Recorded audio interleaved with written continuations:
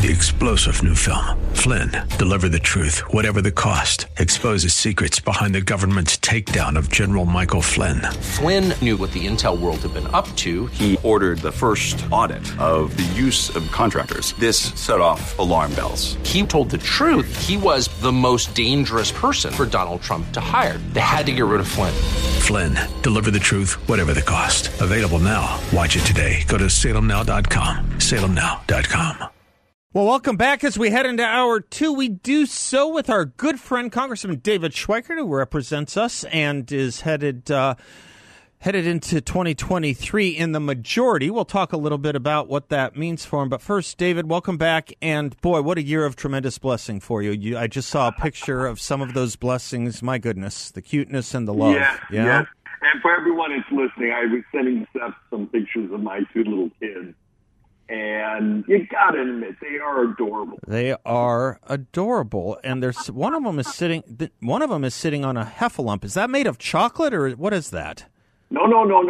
That's actually I took my 7-year-old back to Washington with me last week. So and it was just one of those stupid sessions where the Democrats couldn't put together their bills, and we were trying to get it so the appropriations could move to January, where the new House Republican majority could have influence on it. At the last moment, 18 Republican senators basically knifed us. But during that time, across the street is a Republican club, and that's a little girl on a ginormous wood elephant. Oh, it's wood. Okay. Yeah, okay. So if you look very carefully, and the reason we did that photo is every year I bring her out, we do the same photo. So I have her from when she's like 1 year old, and someone had to hold her so she didn't fall over, and 2 and 3, and now 7. So that's the photo. Oh, how fun. How fun. Is that at the Capitol Hill Club? Yep. Oh, how fun. Well, it's beautiful. It was the only place you could find food this last week. I beg your pardon. It's the only place that you got food this past. Well, that and the gas station, and I'm dead serious, the gas station sushi. There's a little auto vending thing, and my little girl and I mostly lived on gas station sushi last week. Oh, really? Like one of those old Horn and Hardart automats or something like that? No, it's close. It's more the modern version. Okay, all right. Well, bless you and your family. All right, yeah, I wanted to talk to you about that omnibus package. Nancy Pelosi said it was a package for the people. Truly, she said, a package. Yeah, it was a package on the people, because eventually the people are going to have to pay for this debt. Aha.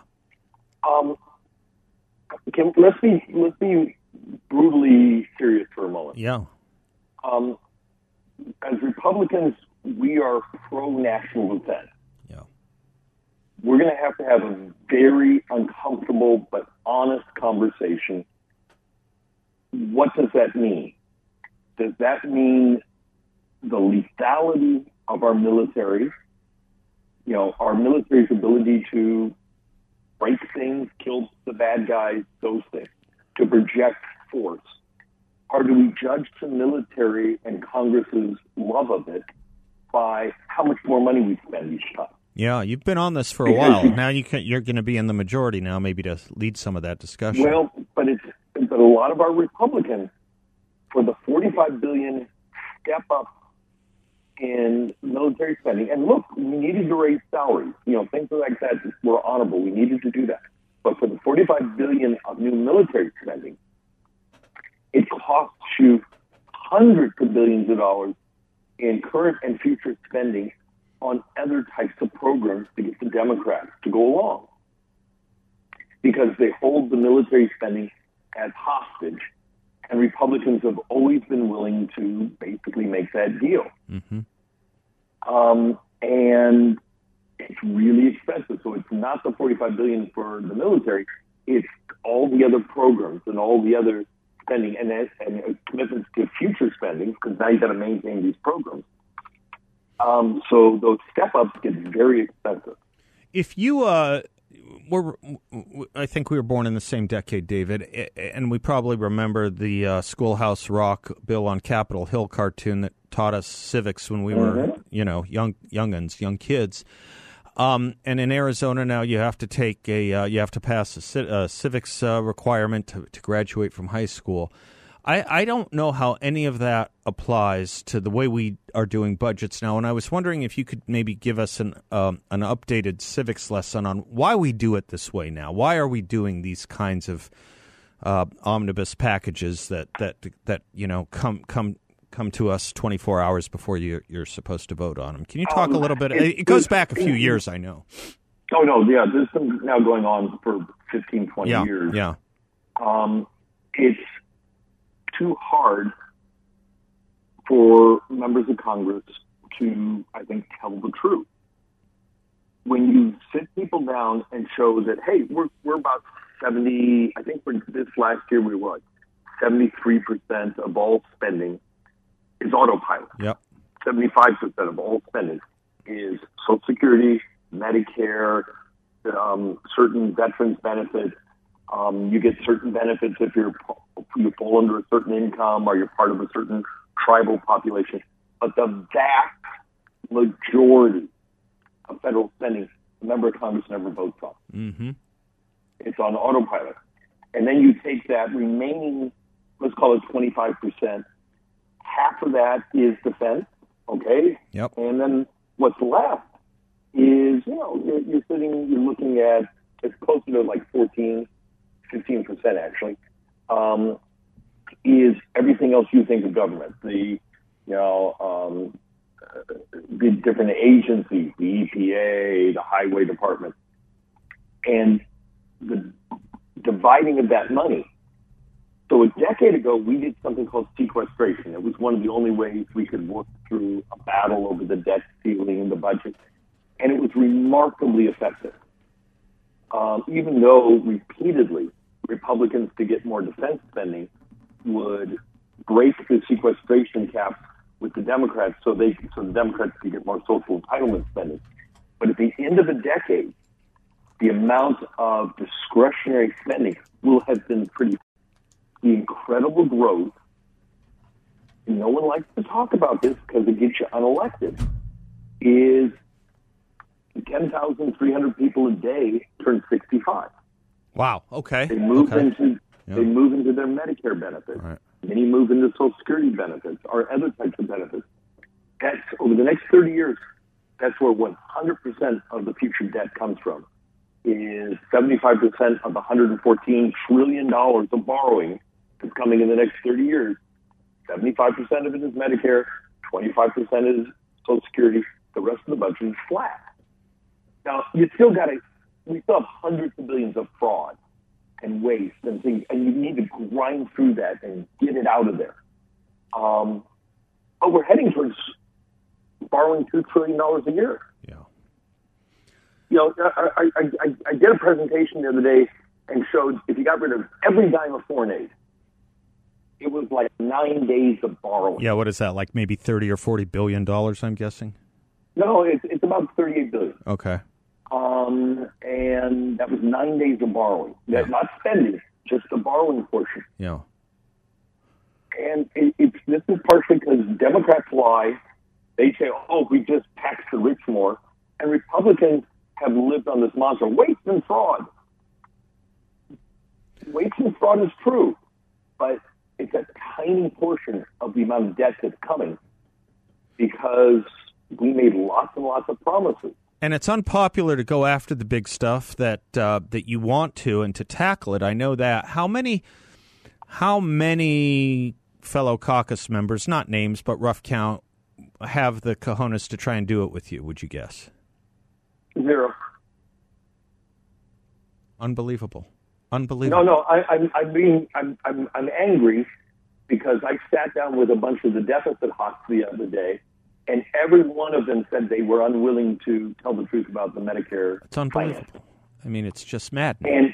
But you got to understand, we're not going to cut Medicare.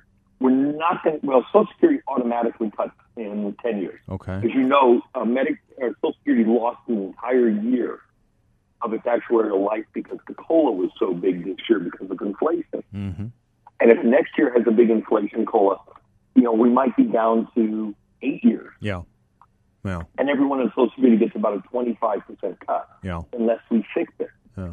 On Medicare, we're not going to do entitlement reform. We're not going to take away benefits. What you got to do is come up with ways, adoption of technology, cures, other things you and I have talked about for years now, to crash the delivery price of healthcare. Yeah, I love your take on it too. I love what you have to say about diabetes. Do you have to run, or do you got a little more time? No, we got time. Let me take a break. Can you come back on that? I just think the more I read, the more this stuff on diabetes is just so crucial. And again, I don't know if there are other congressmen willing to talk about it the way you are. Would you come back and talk a little bit about that again? Repetition is the essence of education, and you have this down, yes. David. I appreciate it. I'm Seth Leibson. He is Congressman David Schweikert. We'll be right back.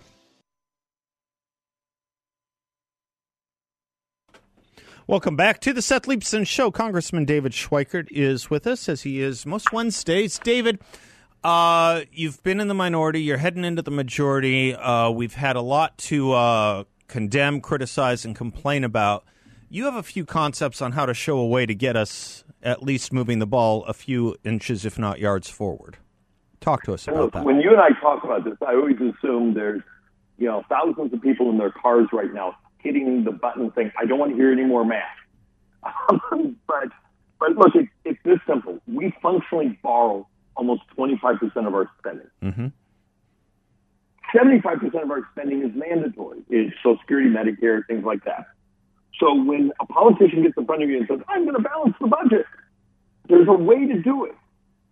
But if they say, I'm going to cut, okay, you basically have to get rid of all government, which is fine. Or you have to take a major chunk out of people's Social Security, Medicare checks. It's the math, and it's the math, it's the math, and math always wins. So if I came to you tomorrow and said, I need a revolution in government to save us because our demographics, we're getting older as a society and it's going to get dramatically more expensive in the future. How do I get productivity up? How do I make the economy wealthier so there's more tax revenues? How do I crash the price of delivering health care? And people actually go to war to stop you from these sorts of things because it means you disrupt their bureaucracies, their business models. So, and we've talked about this, and I use it because it's the simplest example I have. The thing that looks like a big kazoo that you can blow into, it's a breath biopsy. It says, hey, Seth, you have a virus. You have this flu, and we're going to bounce off your medical records. We know you're not allergic to this. We're ordering your antiviral. Antiviral pills. It's a breath biopsy you could have in your home medicine cabinet for a couple $100. Mm-hmm. There's models out there that say that sort of thing crashes the price of healthcare because it makes you healthier faster. You get to deal with you have an infection or this and that faster. These things. There's a new one that catches like 25 different cancer proteins. By blowing into it, it'd be a couple $100 you could have at home. Except government, the bureaucracy, keep that type of technology illegal because the algorithm would be writing a prescription. Mm-hmm. Mm-hmm. Well, it turns out there's lots of things like that that go far beyond just healthcare. There's ways you could crash the price of what the EPA does by crowdsourcing data. You don't need the big bureaucracy. There's things you can do to make the economy much, much more efficient. But there's lots of laws to protect so your business doesn't have to face competition. Mm-hmm. Look what Dodd-Frank did to the big banks. Right.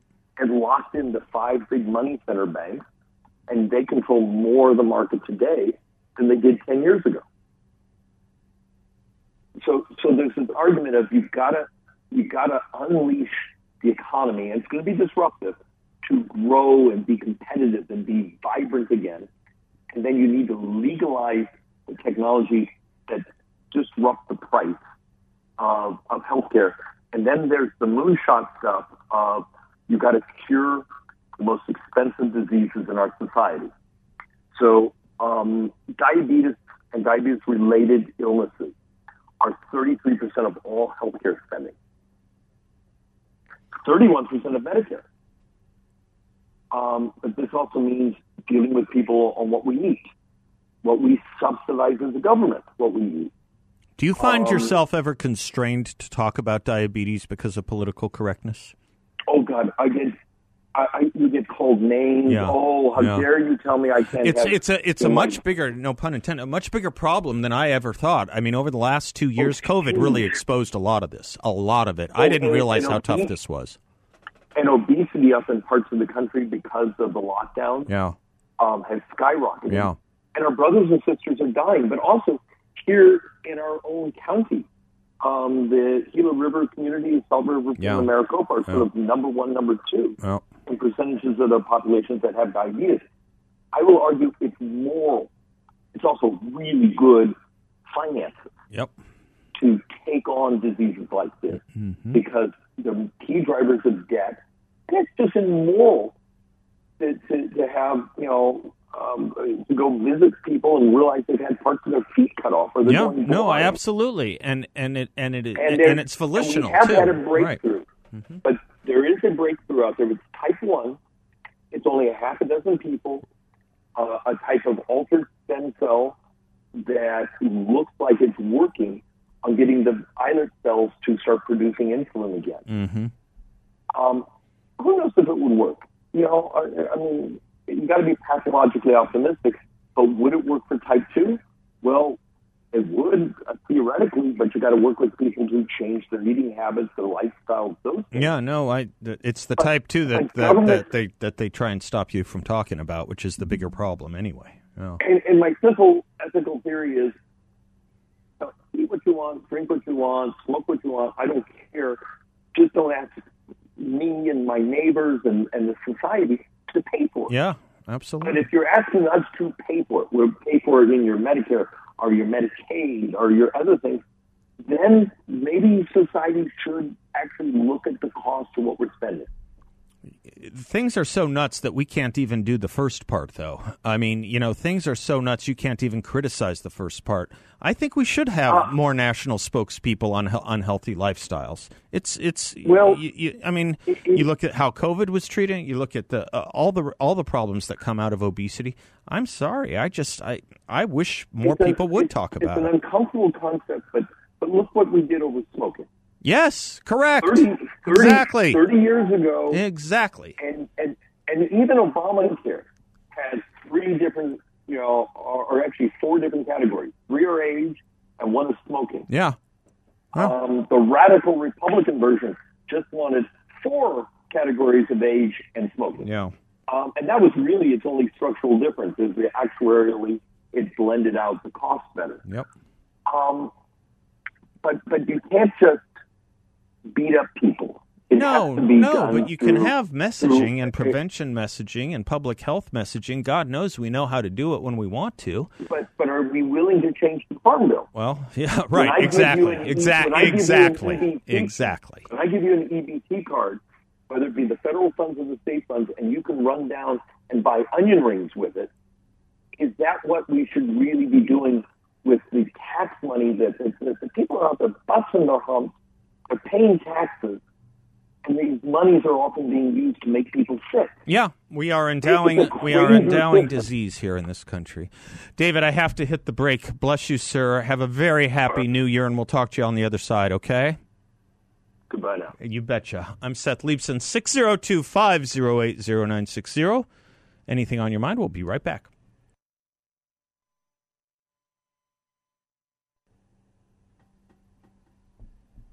Welcome back to the Seth Leibson Show. I am Seth. Our phone number, anything on your mind, 602-508-0960. Trudy is in Chandler. Hello, Trudy. Hi. How are you today? I'm fine. How are you?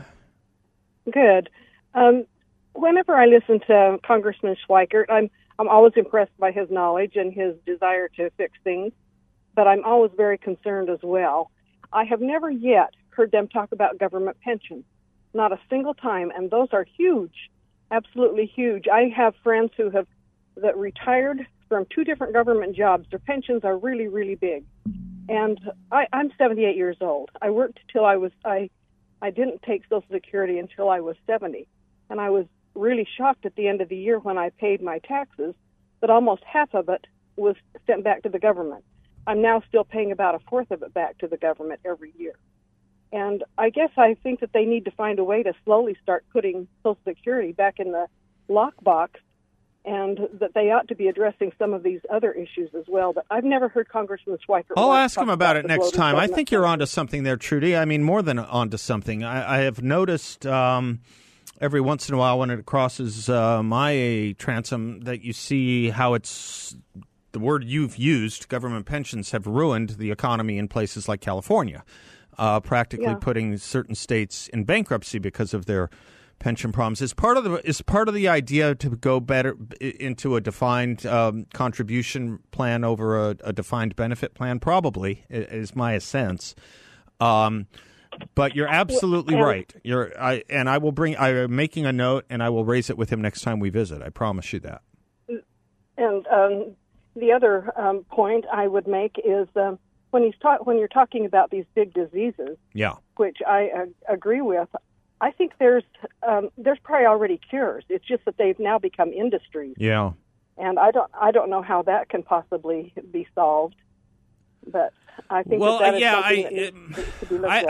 I don't know is the answer to that, but I do know that there is a hesitancy and a series of public pressure campaigns and a politically correct wokeness industry that makes it unbelievably hard for certain people to even try and talk about the obesity epidemic in this country, which is a disaster.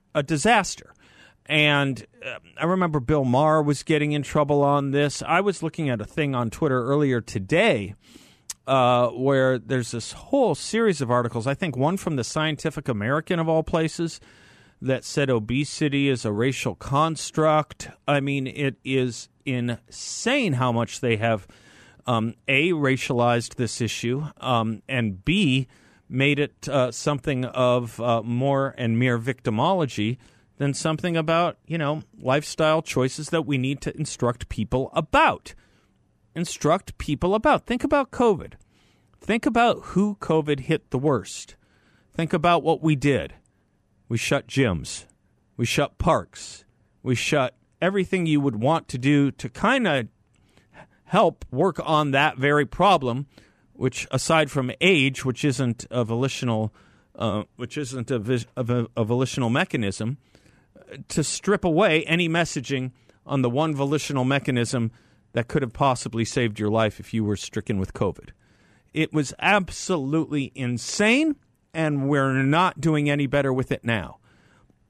No idea why people have to take offense over something that isn't in and of itself racially, ethnically, or even gender-wise offensive.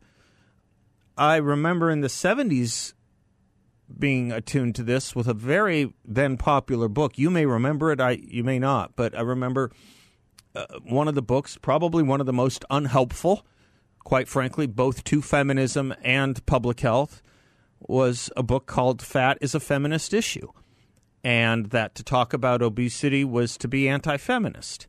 And it went into the whole personal is political stuff. It also was one of those nightmares that came out of that wave of feminism. I keep saying, I'll look it up I want to get it right. I'll look it up on the break, what wave of feminism that was in the 70s. Keep saying I want to say it was second wave feminism, but I'll get it right on the other side. But Trudy, you're spot on putting your finger on these things. Thank you very much. It was a short segment, but we'll be right back.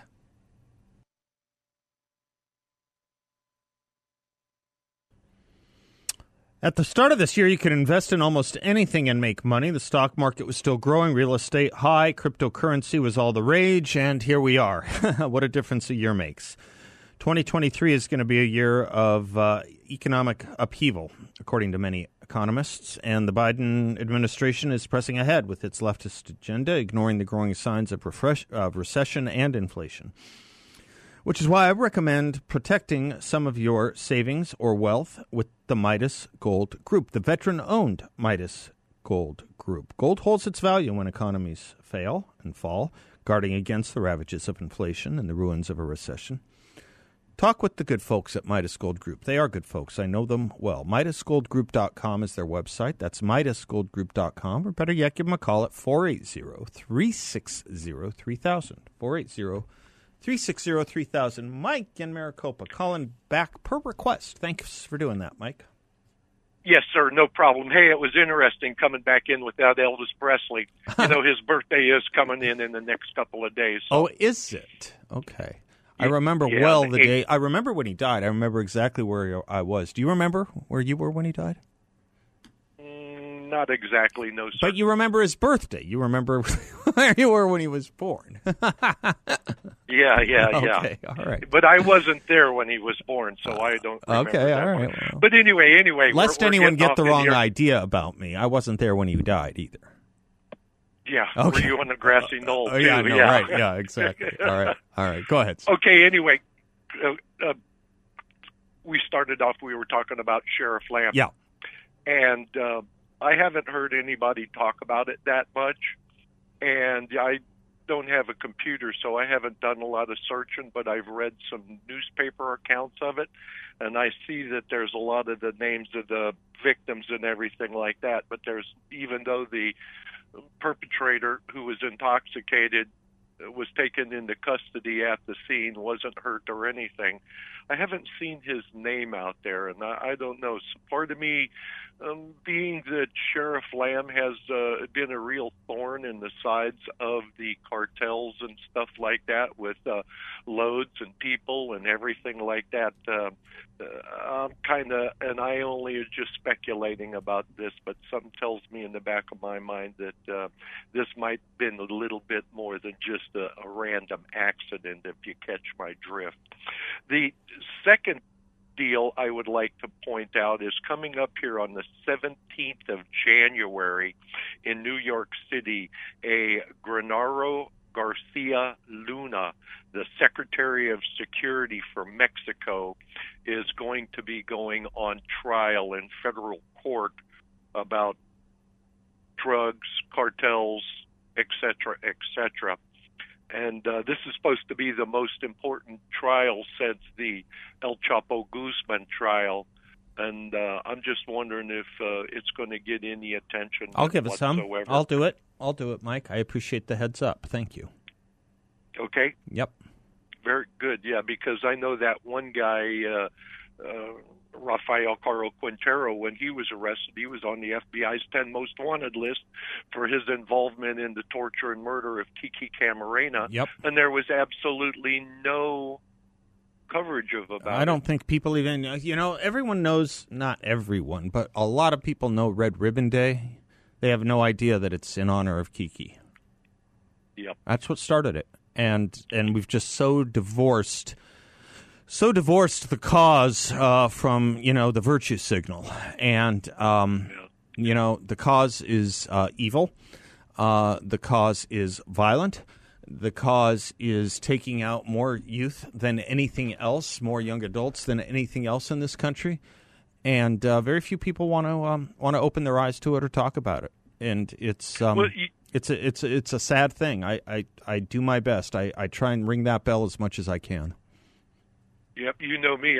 I'm ringing that a lot too. But yep. You would think that when somebody is pressing hard on the press secretary and say, why is this about the border, you would think that they would at least mention something about, well, here's a couple of the victories that we got. They got the former president of Honduras, got him for drugs and guns. He's going on trial. He convicted his brother, and now they got this other trial coming up. You would think that they would try to crow about some of the victories, like Caro Quintero. Yeah, I don't know why they don't, except perhaps that it highlights the victories, highlight the problem in the first place, or highlight something they don't want to talk about. They underscore something they don't want to talk about. That would be my guess. That would be my guess.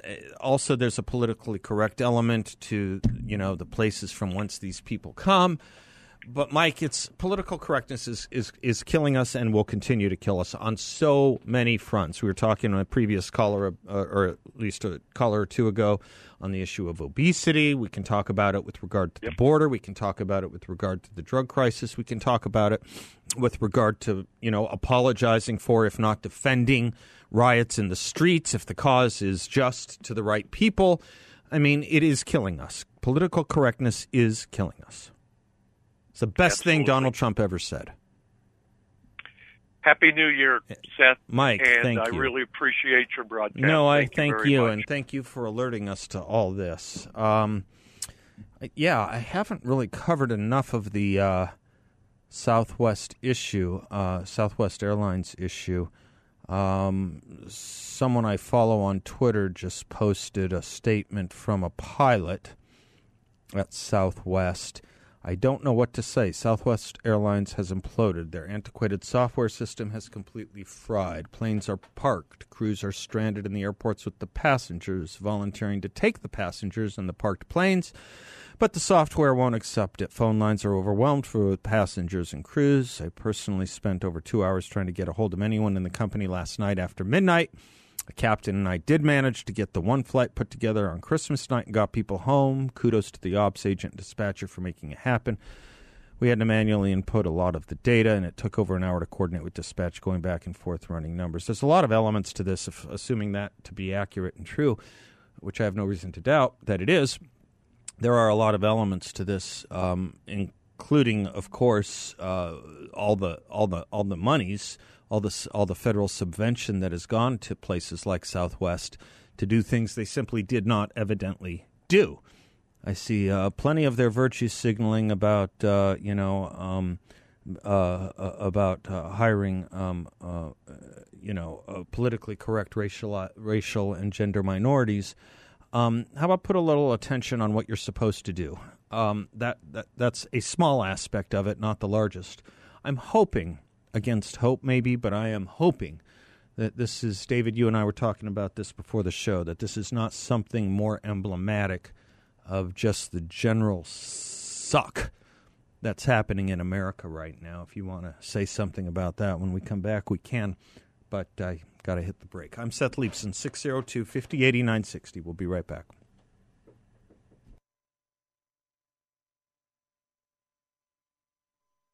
Welcome back to the Seth Leibson Show. If you are concerned about stock market volatility, our friends and sponsors at YRefi have an investment opportunity for you in a portfolio with a high fixed rate of return that's not related to the stock market. It's a portfolio where you'll know what each monthly statement will look like and no surprises. Your interest is compounded daily. You are paid monthly. There are no fees.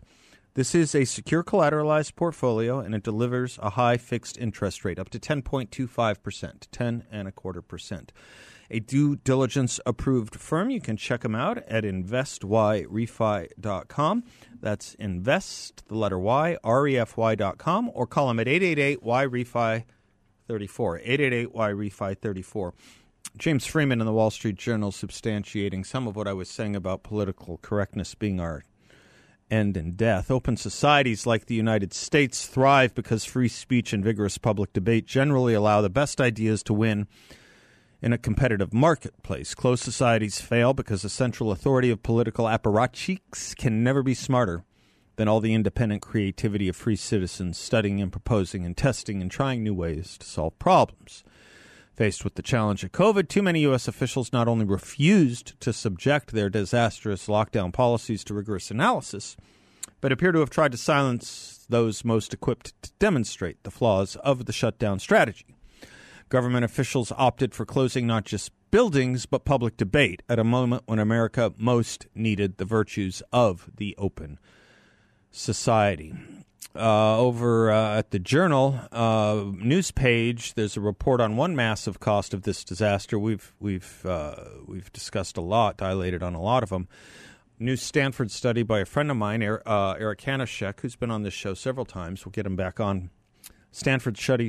New Stanford study by Eric Hanashek shows a possible lifetime's earning decline of $70,000 for children resulting from COVID-era learning losses, especially in math.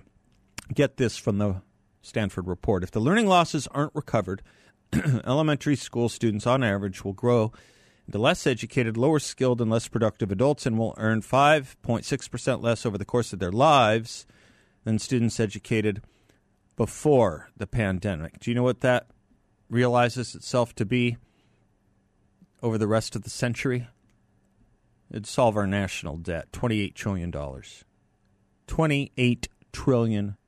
Dr. Hanashek's analysis echoes a study released in October by researchers from Harvard and Dartmouth, which estimated that if learning loss isn't recovered, it would equate to a 1.5% drop in lifetime earnings for the average student. We haven't even gotten to other stuff on this, but Jennifer Say, what did she write this morning? We were vilified for saying lockdowns are ineffective and harmful, that closed schools harm the most vulnerable kids the most, masks don't work, vaxes don't prevent transmission, and vax mandates are discriminatory. They smeared us, then came for our jobs, and we were right about all of it. Oh, and remember when we used to call them breakthrough infections? What happened to that word? 3-star General Michael J. Flynn, head of the Pentagon Intelligence Agency, knew all the government's dirty secrets. He was one of the most respected generals in the military. Flynn knew what the intel world had been up to. He understood its funding. He ordered the first audit of the use of contractors. This set off alarm bells. The explosive new documentary, Flynn, Deliver the Truth, Whatever the Cost, uncovers the facts behind this scandal. Flynn told the truth. He was the most dangerous person for Donald Trump to hire. I find out the worst enemy that I'm going to face in my life is right here in America. They took my assessment and they wanted me to change it. And I was like, I'm not changing it. They had to get rid of Flynn. With in-depth interviews, archival footage, and never-before-seen personal records of the man behind the headlines. I just felt like I was drowning. Flynn, Deliver the Truth, Whatever the Cost. Available now. Watch it today. Go to salemnow.com. salemnow.com.